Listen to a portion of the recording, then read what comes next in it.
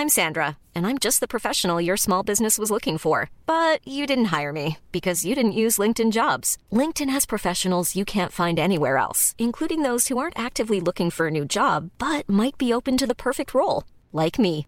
In a given month, over 70% of LinkedIn users don't visit other leading job sites. So if you're not looking on LinkedIn, you'll miss out on great candidates like Sandra. Start hiring professionals like a professional. Post your free job on linkedin.com/people today.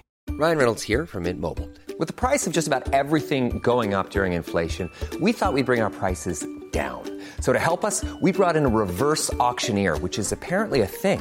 Mint Mobile Unlimited Premium Wireless. How to get 30, 30, bit to get 30, bit to get 20, 20, 20, bit to get 20, 20, bit to get 15, 15, 15, 15, just $15 a month? Sold! Give it a try at mintmobile.com/switch. $45 up front for 3 months plus taxes and fees. Promo rate for new customers for limited time. Unlimited more than 40 gigabytes per month. Slows full terms at mintmobile.com.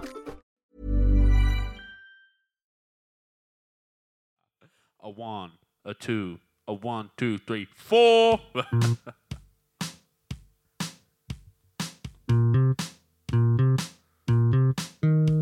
Another beautiful day on the Victor Bravo golf course. The sun is shining, the birds are about, and there's a certain buzz in the crowd. Michael Michelson steps up to the tee box. 15th hole here, drivers recommended. Oh, is he a caveman? Because he certainly clubbed that one. What do you reckon, George? I mean, did he hit that with a dictionary? Because that was a terrible... G'day, I'm Andrew Daddo, and this is Golf, the podcast. Great to have you with us. I got a direct message on the Instagram. You can do that at Andrew Daddo. And it said, Andrew, you're awesome. No, it didn't. It said, Andrew, it's just over 3 years since the Australian golfer Jarrod Lyle passed away with leukemia. Is there any chance we could find out some more about him? And I thought it was just a brilliant idea. I don't know Jarrod. I worked with him once at a corporate day. He told his story, and he told his story beautifully. And given he's not here to tell it now, I thought let's go to one of his very good friends, who's also a very good friend of mine, and that is Paul Gow. So it's great to have Gowie back on the podcast, and especially to talk about Jarrod, who is someone that he spent a great deal of time with in America. You know, they were mates. They played golf. They ate. They drank. They carried on. It's a terrific story, and Gowie, obviously, a good storyteller, so he tells it well. And while you're enjoying the podcast, have a think about going to challenge.org.au. And Challenge was the charity that Jarrod and his family support and have supported, and it's supporting kids with cancer. So maybe you can find something there in the shop to buy to help kids with cancer out. So here it is, Paul Gow talking about Jarrod Lyle, his life and love and golf. And look, I hope you enjoy it.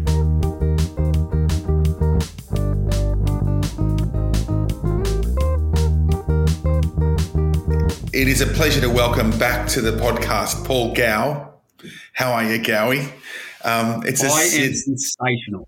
Yeah, good. Hey, look, first of all, congratulations on the show. What you've managed to do is almost a miracle. Not one golf show, but 2 golf shows at the same time in this climate is extraordinary. So well done. No, thank you. Yep. No, it's all been good, and yeah, we've got it up. Who knows? We mightn't get to season 2, but let's just wait and see. Yeah. We've got some big guests to come on, from jockeys to cricketers to footballers. So it'll be good. Yeah, it's great fun. I love talking to them. Great. Well, what we're going to talk about today is a mate of yours, Jarrod Lyle. I got contacted 2 weeks ago by one of the listeners who said, listen, Jarrod Lyle passed. Would it be possible to find out a bit more about him? Because anyone, interested in the game of golf in Australia knows something about Jarrod or something about his fundraising. But I thought, you're a mate of his. Why don't we actually talk about what he was like and who he was and what he did and what he achieved, which is actually phenomenal given that, as a start when he was 17, that's when he was first diagnosed with myeloid leukemia, and then spent a year in hospital. It took another year before he could actually walk the golf course. So to achieve what he did is pretty phenomenal, isn't it? Oh, yeah, amazing at 17. He's in the the parts of his golf career. His dad was a good golfer, Leighton, his brother, good golfer out of Shep, and he used to caddy for his dad as a little tacker. So he fell in love with the game, by caddying for his dad, like we all do. And to be hit with that at 17, at the end of his schooling, cycle too, he, it was pretty tough, I'm sure. But when we first seen him hit the links was at Royal Melbourne. And, he went head-to-head, this big, burly fella went head-to-head with, likes of Craig Parry. And it was marvellous to see. So I was a tour pro by then, and watching it, I'd missed the cut successfully by then by about 8 or 10 and thought, wow, who is this kid? Like, look at him. He hits his long iron so beautifully. He drove the ball nice. And it looked like he just didn't have a care in the world, because being a golf professional, you're playing for your livelihood. Yeah. He wasn't at that stage, but he looked like golf and him just got on well. Like, he just brushed things off. Like, if a ball went into the bush or he got a bad kick, well, even on that particular time when he was in the heat of the battle, he just didn't care. And he didn't change years later when he started playing for money. He still played the same way. That's when he hit us, with the type of player he was. Did he? So back then, was he like the big character? Was he a bucket hat? Like, I know he's a country boy, and I mean this with all due respect. There's that he sort of hit that country boy look of a big bloke, ruddy cheeks, like rough, as you say, looked like he didn't have a care in the world. Is that what he was like? Like he. I mean, maybe that was the secret. Maybe that's a secret lots of golfers can take into the game, amateur or professional, is to actually not care as much. Or is that just being ridiculous? Oh, no. He years later, because I always looked at him like that, and I didn't really get to play much with him until a few years later. He was an amateur then. When he turned pro and he come to the US, he come to what we call the Nike Tour. It was called the Nationwide when he played. And we'd have practice rounds, and he'd go, Gowie, you get another chance. I go, what are you talking about? He goes, after you hit a bad shot, you get another chance. Why do you get upset? I said, because I care about it. And he'd go, mate, just let it go. What does it matter? You get another go. And he goes, you know what? He said, you get another go tomorrow. I said, stop being stupid. Really? Yeah. And that's... he'd wear on you in that sense, because he was 100% right. He had the greatest attitude for golf, and not all of us have, right? Some are highly strung and some just roll into it like he did. But that's the way he lived his life too, is that there wasn't a care in the world. He took it all in front of him. And it was quite amazing to watch him play golf, because he did it with ease. And that's the thing. He wasn't a hard practicer. When he did turn up into Orlando, I hooked him up to the golf course where I was a member at Grand Cypress. And once, I'd been there for about 4 or 5 or 6 years, and I'd talk to people, but I was there to do a job. He'd just roll in there and start talking to everybody. And it was quite amazing. Like, he won them over. They actually started liking Australians after he got to our golf club. Right, so they didn't like Australians before he got there. Why? Why was that? They probably didn't like me that much, because I was a brash Sydney sider that just rolled in there. So where were you at that point in your career? Because his career actually seems to mirror yours quite closely. Actually, a couple of wins on the Nationwide Tour, and a bit of success on the main tour. Where were you in your career when he showed up? Yeah, I successfully played my way back to the Nationwide after being on tour in 2001. So I got back there and started. Hang on, what does that mean? You successfully played your way back? I didn't play so you failed. I had to go back. You're right. I had to go back. I was, if you didn't make the 125 on the money list in the US Tour, you got a spot back. I think you had to be inside the top 200 on the US Tour to get a spot for the following year on the Nationwide at that stage. So him and Michael Sim, who were good mates, they travelled together a fair bit. They were a lot younger than me, so it was great fun. It was great banter, actually, because they'd absolutely take the piss out of me, and so would I. I'd take the piss out of them. And it was quite the opposite with those two. Michael Sim was a really hard worker, and Jared had this just ability. He was a bit like Rod Pampling, where they didn't practice that hard. They knew how much practice they needed to play well, and that's all they did. They didn't do any extras. So I'd always get into Jared. Mate, you got to spend more hours there. You got to work harder. But he was too clever. He had just said, well, this is all I need to do, and which he was really good at. And he was funny too. And so did that frustrate you? I mean, like, given he did well, did it frustrate you thinking he could have done better? And then does it get... Yeah, absolutely. No, it frustrated me because I'd be out of bed early and go to the gym and do all that sort of stuff. So I convinced him at one time because he hadn't been playing so good. I said, how about you come to the gym with me? And so he goes, yeah, okay, yeah, I'm bored. I'll come to the gym. So we off to the YMCA we go and he got on the treadmill. I said, mate, just do a warm-up. We'll do a 10-minute run and then, we'll go and get onto some light weights and then away from there. And after about, I'm going to say, a good solid minute and a half, he stopped.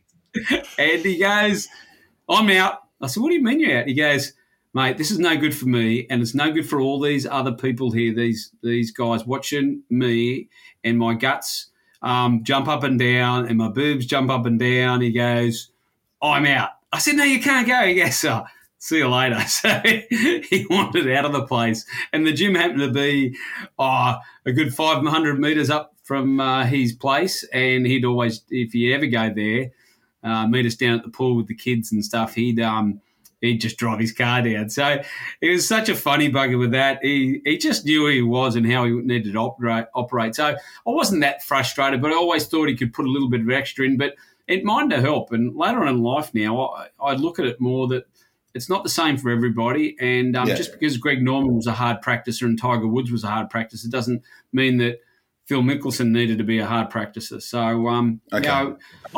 learned a lot from him, and a lot of people, did, through his time with us. Hey, what sort of golfer was Jared? Was he because look, I'll be honest, I met him once. My extent to really seeing him play was the hole-in-one, which you just watch. Was it the Waste Management? Is that? The Waste Management, 25,000 people there, and he's walked in there. It's like walking into the MCG, right? You walk through this tunnel, and it's just thousands, and they're pretty much drunk, right? They're all drunk, so you normally just don't react to them because they'll just throw abuse of some sort at you, and then when the big fella holed that out, that's an image that went around the world. Tiger Woods did it 15 years before that, and the place erupted. And then I think it erupted even more. And Jason Shortall, a good friend who was a caddy for him at the time, he was there. He said he's never heard anything so loud that went off. But Jared's reaction, it was just him, like, mate, you effing beauty. So what style of golfer was he? What was his? Was he a big hitter or a great around the greens, or what was his? What was his modus operandi? I don't know if that's a word. Yeah, that's probably not a word. And if it was, I wouldn't understand what it is. He was a great iron player. If you had to stand one part of his game out, it'd be 5-iron up to 2-iron. That he was exceptional at. Like he's like a Luke Donald. Their long irons were long, high, and straight. But for a big fella, it really surprised me how good his short game was. Like he had so much touch for a huge guy that. We play these games at Grand Cypress, what we call tennis. So you get 2 balls each, and it's like a game of tennis. So I've got 2 balls, and he's got 1, and I'll chip, and then he's got to get that ball inside my ball, and then I get a second serve to get inside his ball. So it's called tennis. So we'd play for hours there, and he'd absolutely whip me. It just and I thought I had a pretty good short game. And then I'd go to shots, and I'm thinking, he can't hit this shot. There's no bloody way. I've spent hours on this, and he'd giggle because he just flopped this thing up. So I'd say to him, well, go and try this game against Greg Chalmers, see how you go. And I get Greg, because Greg's amazing, and I think Greg was about the only one that could actually test him on it. And, he's a bit of a closet, by the way. He was a bit of a closet practicer at home, which I found out years later. Yeah, right. But wasn't that the way? I mean, I've heard you talk about that before. Weren't you all a bit like that when you got to America? Like you were all a bit, mate, I'm having a great time. And then on the side, chip.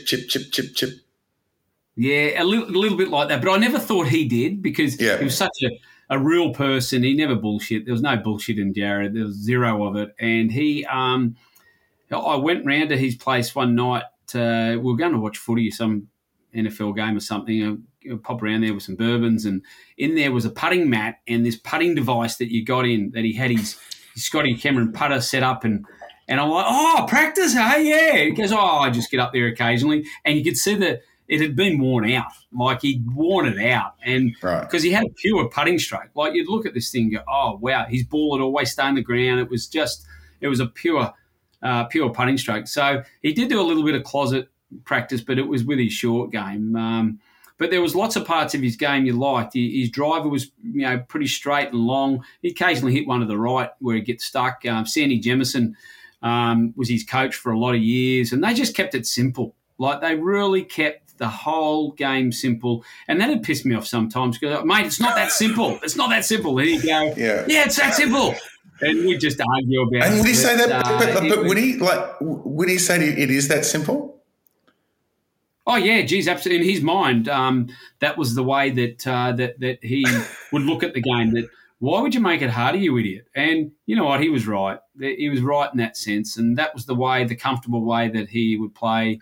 And he was so friendly with everybody at the golf course. I would think when you get into the heat of the battle that you just sort of go into your little shell, but he wouldn't. He would laugh and he'd take the piss out of people on the first tee. He could be playing with anyone and he'd be cracking a joke or some sort on the first tee. When you're just about to tee it up in an $8 million tournament, he'd be just loose. It was just, just him. He wouldn't. There was no airs and graces. He'd just roll with it, just how he wanted to. Yeah, maybe there's something in that as well. Hey, it's interesting you say, like, for a big guy, he had great touch. Because I spoke to Craig Parry on the podcast a while ago, and we talked about when he lost weight and Craig said that when he lost weight, he actually lost touch. He lost the feeling in his hands to actually play a good short game, and it was so he's like, this is ridiculous. I know this is better for me, but but I can't play golf anymore. So maybe there's something in that. Just you are what you are, and you should. Sort of, I guess, roll with it. Yep. Well, Jarrett was perfect that. He definitely would roll with it. And the beauty of him sometimes, if he'd have a bad day, because not every day was great, he wouldn't go and, hit a bunch of balls on the practice fairway. He'd just go, because we'd share it, a number of times we'd share a courtesy car or a car of some sort, and I'd be finished before him or something. Oh, mate, you want to go hit balls? And he'd go, oh, no, we'll go. I said, you sure? And he goes, no, I'm all good. And off he'd go. So it was like amnesia. He'd forget. He'd just go, as soon as he was out of there, give him a couple of minutes just to breathe, and then he would, you'd jump in the car and go home, and, you wouldn't really discuss golf after that. It's not the things you would discuss. Let's talk about footy. He went from the tour, lost his card, back to the Nationwide, got his card, back to the tour. What are those sort of ups and downs like?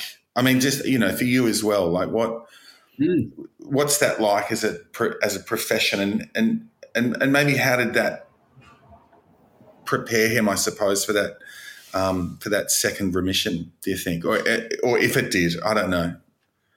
Yeah, you know what? He actually had two guys, Trip Eisenhower and myself, who Trip lived in Orlando, and we had the similar sort of careers in and out. We weren't like a Stuart Appleby or a Rod Pampling or someone like that, or Peter Lonard that kept the cards every year. So we were a good sounding board for him. And a lot of the time our discussions were about, you're good enough because you've already been there. It's just belief, and you'll get back there. So, from day one, here's a guy from 17 years of age who was dealt a shit sandwich. It was just, it wasn't good. So adversity to him was just normal. So when things like this come, especially the second time round, and, obviously I didn't know him the first time round, but the second time round, he just held with it. And I know it might have been a bit of a cover sheet there that, I'll be right, I'm tough, I'll get along with it. But, he just got on with it. There was no bitching and whinging. There was no why me, all that sort of stuff. And that's the way he played his golf. He didn't bitch and whinge and carry on. He played it how it was. I don't know if this is a fair question, but do you think, given that first bout of leukemia that he had, and the fact that he'd been to the well and been, like in hospital for 12 months, and it was, I'm sure he got pretty close to not coming back, that when you do come back from something like that, do you think that gave him a different perspective on the game? Like, you said, he's fine, whatever, gets at the first tee. He's like, well, far out. I've seen how bad it can be, and it's got nothing to do with golf. Do you think there's something in that? Oh, it's a good question, but looking at his demeanour, I don't think so, in the sense that I think he knows he's a country boy. He just knows how life operates. Okay. And I think he just made every post a winner, because he never felt sorry for himself in that time. He did tell me one time that, when he was driving back from Melbourne, he was in tears, and he's like, oh, why? He was asking his mum and his dad why him at that stage. And he said it didn't last long, and then I just got on with it. So it might have given him perspective, but I think he had perspective way before that. His upbringing, a lot of times it changes people's life, but I think his was already changed. I already think he knew what it was about. I think he had his goal. No matter what was going on, he really wanted to be a professional golfer on the US Tour. And when he got that opportunity, even the second bout coming along, he wasn't going to let it get to him. He just got stuck into the chemo, and because he knew he was a good enough player. He'd already played against the world's best, that he just rode with the punches and got through it. But the adversity, you spoke about it earlier, that people forget the short amount of time that he had in his career, and what he did in his career was bloody amazing. Because not everybody gets to the US Tour. We've got to keep that in mind. We speak so flippant of it that, he's a US Tour player, but there's only a certain amount that get to the biggest tour in the world, and he got there, basically with limited resources. Not one. He didn't get there once. He got there numerous times. Yes.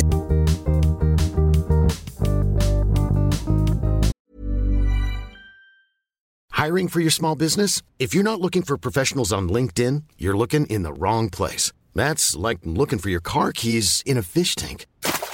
LinkedIn helps you hire professionals you can't find anywhere else, even those who aren't actively searching for a new job but might be open to the perfect role. In a given month, over 70% of LinkedIn users don't even visit other leading job sites. So start looking in the right place. With LinkedIn, you can hire professionals like a professional. Post your free job on linkedin.com/people today. Burrow's furniture is built for the way you live.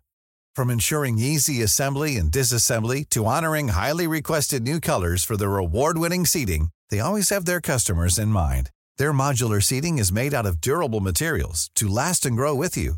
And with Burrow, you always get fast, free shipping. Get up to 60% off during Burrow's Memorial Day sale at burrow.com/ACAST. That's burrow.com/ACAST. burrow.com/ACAST. I understand after the Mayakoba Classic, he was bitten by an insect, that got infected, and then getting that treated, that's when they found he had the second round of leukemia. Yeah. Did he have any inkling that there was anything wrong with him in the lead up to that?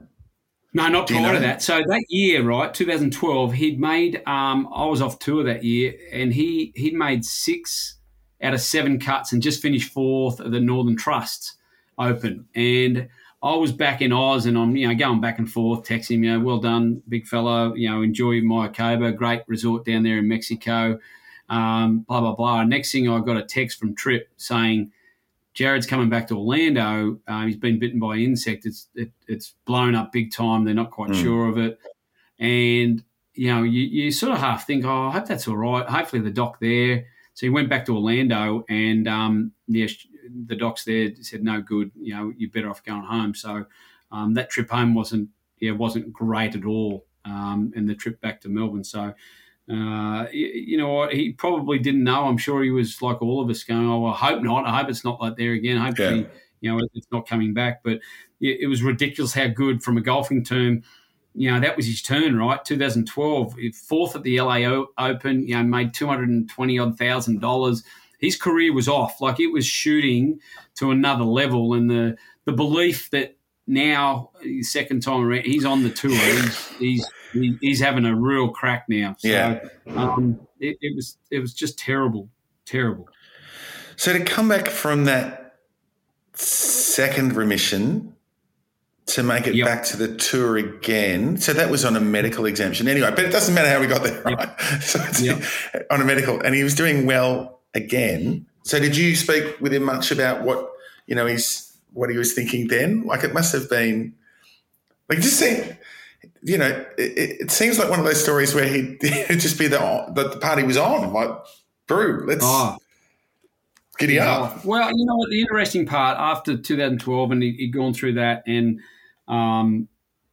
he headed back to he started on the Australian tour, right? So that carries into his medical in the US. I think you can only have 7 before you get back there. So he played the Australian Masters, and that was pretty damn emotional for sure. I actually wasn't there. I was sitting there watching it on TV. I got to say, one of the most emotional times through with Jared was when he did come back. Bree was pregnant with Lucy, and they'd got the news, and so they brought Lucy forward so Bree could have her, so Jared could spend some time with her. And as a parent, that was heartbreaking that that was done, and he handled it, with so much grace. It was amazing. I spoke to him before he was going into chemo. I remember exactly where I was sitting. I was at Little Athletics in the Saturday morning, watching my 2 girls run round, and you can remember it. I was like, oh, wow, geez, mate, just get through this. You got Lucy here now and Bree,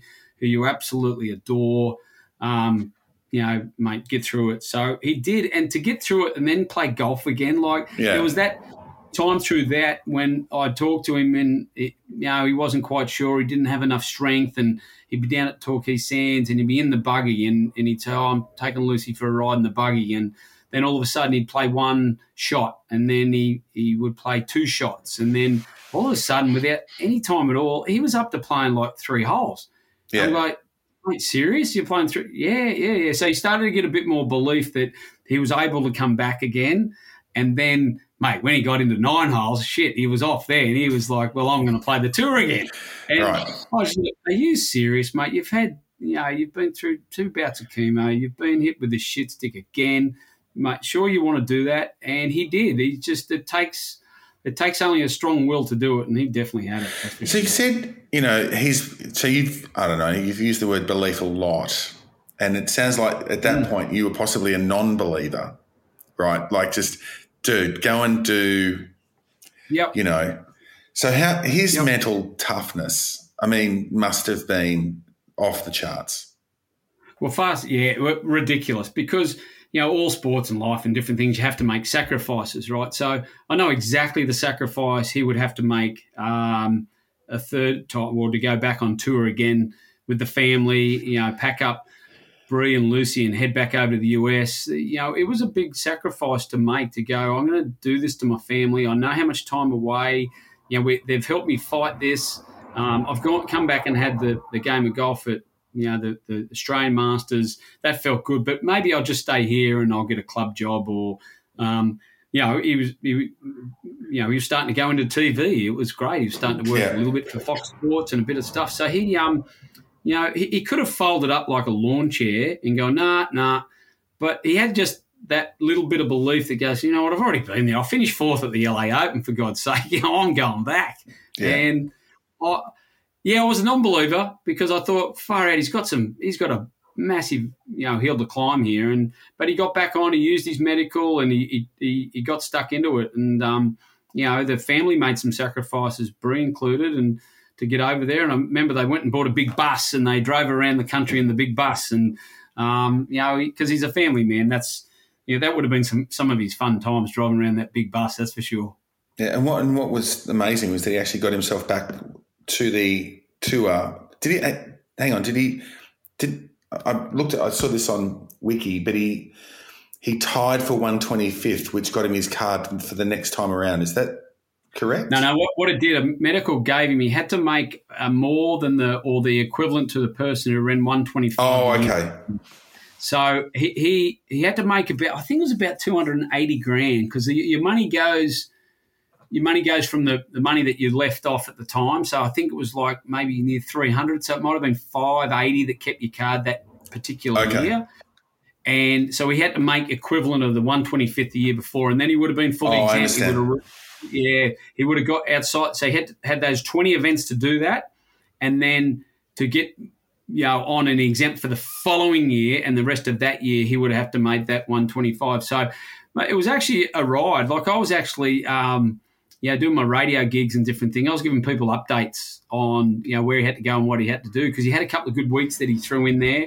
But it was always going to be a tough order, because he spent 18 months rehabbing and chemo, while these other guys are hitting balls every day and competing. So to get sharp for the game, he started to get sharp in around about I think about his 10th tournament. You could see that his scrambling stats got a little bit better, and a few of the other stats started to get better. So because I was pulling his stats apart, ripping into it, and waiting for the day that he might have called me and goes, "Gowie, what do you think? What do you think I should do?" Because I'd never give advice to him, and I didn't know. I never gave him advice. No, it was more coming the other way. I'd take advice. But I was looking at the stats, and I was thinking, you can do a bit more of this, and your wedge game can be a little bit better. But he never asked, so he had it under control. He knew what he was doing. Okay, I remember seeing him not long before he died at the Australian Open. And at that stage, he was really, raising a stack of money for leukemia research. And then, sadly, as we say, 13 months ago to this day, he died, which is it's a reality and a tragedy for the game. What do you reckon his legacy is for Australian golf? Oh, there's lots of things, but the main legacy and what he wanted to bring to the attention, the Challenge, who helped him so much back in when he was 17, when he was in that hospital bed in Melbourne, and he loved his golf. They got Robert Allenby to come in, and Robert become good friends with him, and they gave him hope, and that's what Challenge is all about. And then, having the Luke of the Duck and the yellow hats and the head covers, that's what he wanted to leave. He wanted to leave that people would remember him, people would know what he was about, that he was a genuine person, a loving, caring type of person. He wasn't full of bullshit. He was just, as you see him, is what you got. Like, it was just him. So, having the Luke of the Duck piece was pretty special to him. And now Bree being part of that organisation and the awareness they're bringing to this, and the money they have raised, because he loved kids, right? He'd go back into the hospital when he was home, and because he was a big kid, I wrote a little thing for his 40th birthday, and I said I loved when he turned up to Orlando, because I had 2 kids, but I needed a bigger kid to play with, and he was that big kid that I come round and I get so drunk, and we'd laugh and go around the house and take the piss out of him and just have fun with everybody. So he was the big kid that you'd have fun with, and that legacy to him will be, very, very special, and it'll last for a long time, because he's touched the hearts of a lot of people. And I can say, and I'm not being mean here, but there's a lot of players that have played on golf tours around the world that have won golf tournaments, and when they pass away, people won't remember them. Only their close people, but there's a lot of people around the world that will remember Jarrod Lyle. Yeah, one of the great examples of living the moment. All right, Gowie, hey, listen, thanks very much. I really appreciate your time and sharing your stories and your insight. It's I guess it's nice to be able to talk about a friend and, say something nice. So it's terrific. Oh, what, I don't normally say stuff nice? No. But you're a very nice person, Andrew. Yeah. And got a very lovely golf game. Yeah, well, not anymore. I'm working on it. Who have you got on the who you playing around with this week? This Tuesday. I'm playing around with myself this Tuesday. No, I've got who have I got? I've got Brett Lee, the cricketer. I've got who else have I got coming? Cooper Cronk, the rugby league player. James McDonald and Kate Mallion, the jockeys. So we've got a few good people coming up. And who surprised you with how well they play or don't play? I think, one of the better players I think that surprised me was, and he doesn't think he's very good, but I think when he gets to play a bit more golf, is Mick Fanning, the surfer. Yeah, right. he's only new to the game, and he goes, I'm not really good. And the first tee shot, he hit like 290 metres straight down the middle, ball running forever at Hope Island. I go, mate, you're a lot better than you are, like that you think you are. And he goes, no, I'm not. And he's just one of those naturally gifted athletes, a bit like yourself, Andrew, that just all sports just come easy to them. Did he get you wanting to surf at all or not? No chance. We actually didn't really talk about surfing. So you can see that I was a bit uncoordinated just getting out of the golf cart, let alone trying to stand up at a surfboard. Jeez. You'd be interested to know, Andrew, I'm actually going to try surfing this year for the first time. Yeah, great. Good luck with that. Yeah, good luck with that. All right. Make sure you go when there's waves. All right, Gary. Hey, listen, thanks very much. Good luck with the show. Playing around Tuesday nights on Fox Sports 503. Yep. Thanks, mate.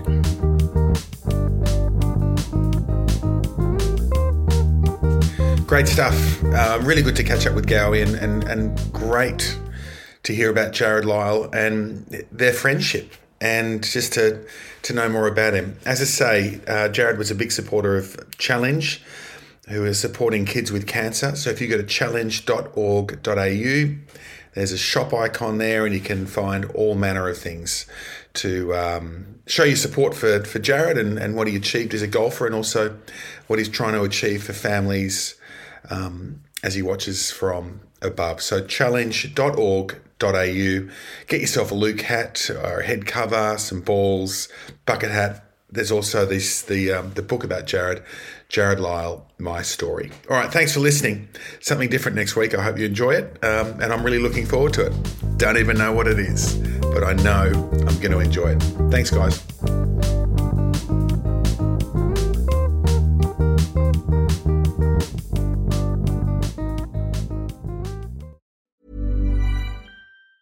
Mom deserves the best, and there's no better place to shop for Mother's Day than Whole Foods Market. They're your destination for unbeatable savings, from premium gifts to show-stopping flowers and irresistible desserts. Start by saving 33% with Prime on all body care and candles. Then get a 15-stem bunch of tulips for just $9.99 each with Prime. Round out Mom's menu with festive rosé, irresistible berry chantilly cake, and more special treats. Come celebrate Mother's Day at Whole Foods Market. When you make decisions for your company, you look for the no-brainers. And if you have a lot of mailing to do, Stamps.com is the ultimate no-brainer. It streamlines your processes to make your business more efficient, which makes you less busy. Mail checks, invoices, legal documents, and everything you need to keep your business running with Stamps.com. Seamlessly connect with every major marketplace and shopping cart. Schedule package pickups and see your cheapest and fastest shipping options from different carriers, with rates up to 89% off USPS and UPS rates. And with the Stamps.com mobile app, you can take care of mailing and shipping wherever you are. Make the same no-brainer decision as over 1 million other businesses with Stamps.com. Sign up with code PROGRAM for a 4-week trial, plus free postage and a free digital scale. No long-term commitments or contracts. That's Stamps.com. Code PROGRAM.